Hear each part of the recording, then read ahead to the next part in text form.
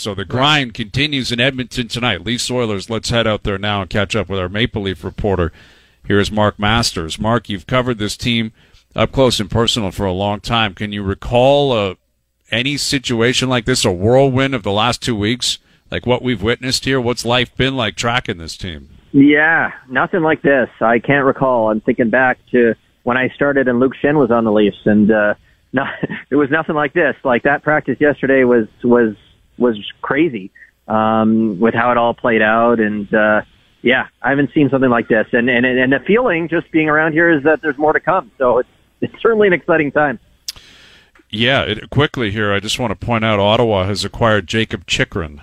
That trade is just coming in according to the Ottawa Senators' official Twitter account. So they've acquired Jakob Chychrun in exchange for a conditional first-round pick in 23, a conditional second-round selection in 24 that was previously acquired from the Capitals, and another second-rounder in 2026. That's what I'm seeing right now. So, yeah, I mean, first, second, and second, like that's what they held out for. Like all these teams, like I mean, it's a good take, but, you know. There you go. Chychrun's out. You're right. What was Arizona waiting for? I don't know.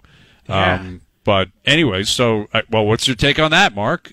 How do you feel about Jakob Chychrun now as an Ottawa Senator? Another good player in the division. Yeah, Ottawa, probably a little too late for this year, but they're heading in the right direction right now in the standings. But yeah, similar to Noodles there. Like, what took so long? It just felt like maybe they overplayed their hand. But yeah, good to have another good player in the division, and that Battle of Ontario is getting better by the day. Yeah, no kidding. Well, the fact that all of these moves and these new players line up with going through Western Canada, Mark, I don't think you could ask for a better situation. It's such a unique trip. They're there once a year. There's so many Leaf fans. Like, I'm sure Ryan O'Reilly is experiencing it for the first time, walking around Edmonton, walking around Calgary, getting to Vancouver. Like, are you sensing the excitement around this Maple Leaf team with all the moves?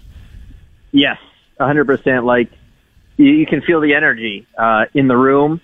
It's just been it's just when you think about the trip, you know, it starts, you know, in Seattle. They get a great win against the Kraken, and the you know, Austin Matthews has his third multi-goal game of the season. They all go to the Bruce Springsteen concert on Monday and jam out to the Boss. They have this kind of crazy practice Tuesday. Now they're here. The only team they haven't seen this season is the Edmonton Oilers. So finally, there's a little energy when you see someone for the first time, especially when it's another really good team and another Canadian team. They haven't played in McDavid since December 14th, 2021, and he's doing what he's doing this year.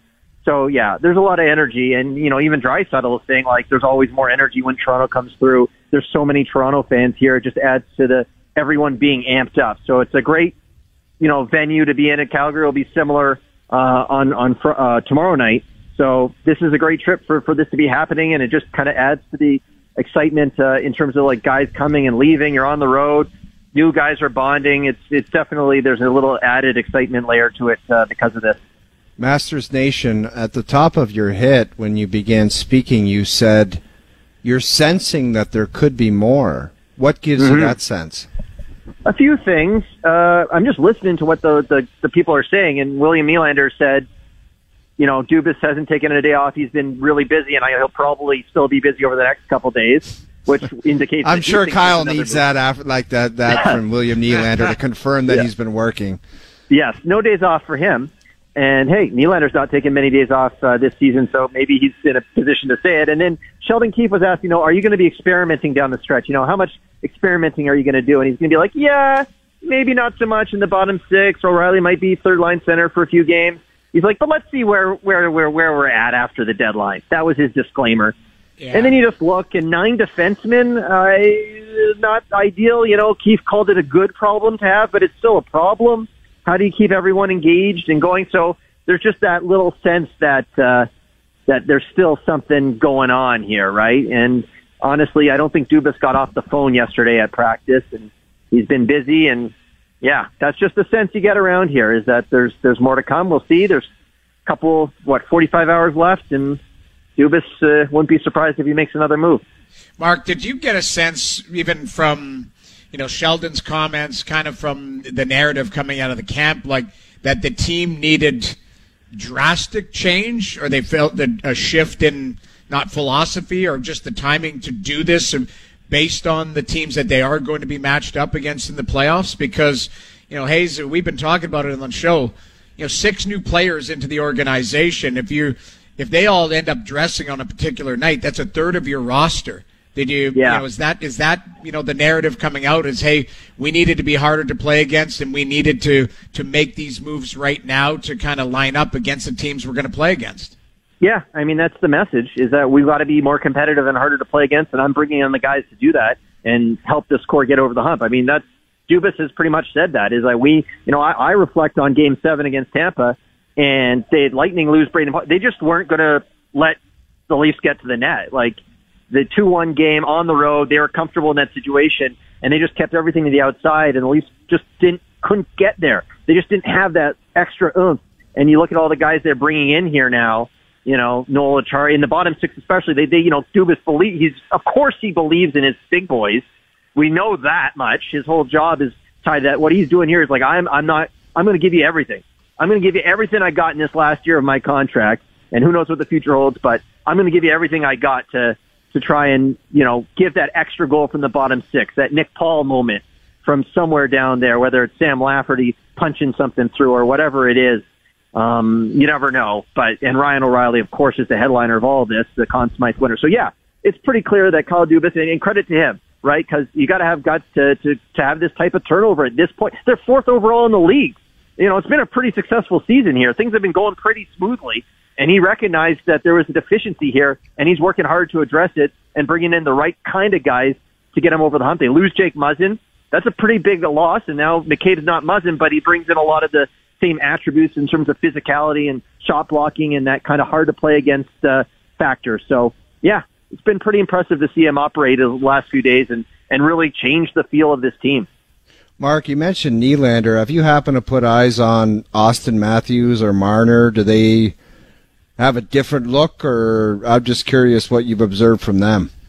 Yeah, I mean, I haven't talked to Marner since this all went down, other than when he was coming off the ice at practice. He looked at me and said, "What's the trade?"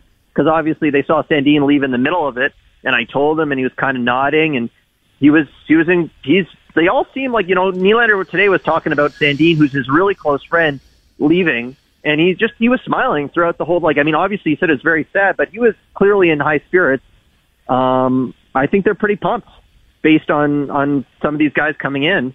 And I talked to Matthews at practice. It was pretty funny. He's like, "Listen, I'm out of the loop here, guys. Like, I do not know what is happening," because everything, he didn't know where Engvall was going at that moment. He knew Engvall had been traded, so everything was going there. But I liked the thing that I liked that Matthews said yesterday was like, you're like, what do you make of Dubas showing you this confidence? He's like, it's a two-way street. Yes, it's nice, but we got to back him up here. So that's where their minds are at. That's what they're thinking of, and it's basically time to go now. It's time to get into playoff mode. That's what Ryan O'Reilly said. It's like, let's go. We're getting the pieces in place, and now it's time to build a playoff roster, a playoff team, and this will be a great challenge tonight against the Oilers. So that's my buzz from Matthews. We haven't talked to Marner, but they all seem a lot of smiles on this trip so far. With Mark Masters, how do you expect the Scotiabank Arena faithful to respond to Luke Schenn returning? He'll be number 2. We just saw that. You said when you started on the beat, he was still here. Everywhere he goes, everyone loves Luke Schenn. Like, by all accounts, just the epitome of salt of the earth type of guy. What do you make of Luke Schenn back in the fold? Yeah, Schenn was around when I was just starting on the Leafs beat at TSN. And I remember how there were some pretty dark times and how classy he was. And I honestly, reflecting on it now, I can't believe how he maintained that through some of the tough questions. And it was a tough scene there. And just the excitement, I imagine it'll be just electric the next time Scotiabank Arena gets to welcome Luke Schenn home. And he's arriving. If he's not in Edmonton, he was on his way. We expect to hear from him tonight. I think he might be talking to the media in the first intermission. So I can't wait to see him and hear what he has to say. By all accounts, he's pretty pumped to be a Maple Leaf again and get this second chapter of his Leafs career. Probably feels like he's got some unfinished business, and I loved it. O'Reilly was so pumped, and he's not a former, he just got here, and he's just like, the human eraser is coming. It's great. Like, everyone is just got a smile when they talk about Luke Schenn. So we'll see what role he can play or what he's going to do, but I imagine there's going to be quite a pop in the building when Luke Schenn comes home finally. Yep, there'll be a pop in the building tonight. It's always fun. Leafs Oilers in Edmonton. So enjoy that one, Mark, and we'll do it again soon. Thank you, buddy. Yeah, thanks, guys. It's getting good. Getting good. Absolutely. Enjoy it. There he is, Mark Masters, our Maple Leaf reporter out in Edmonton ahead of the game tonight. And again,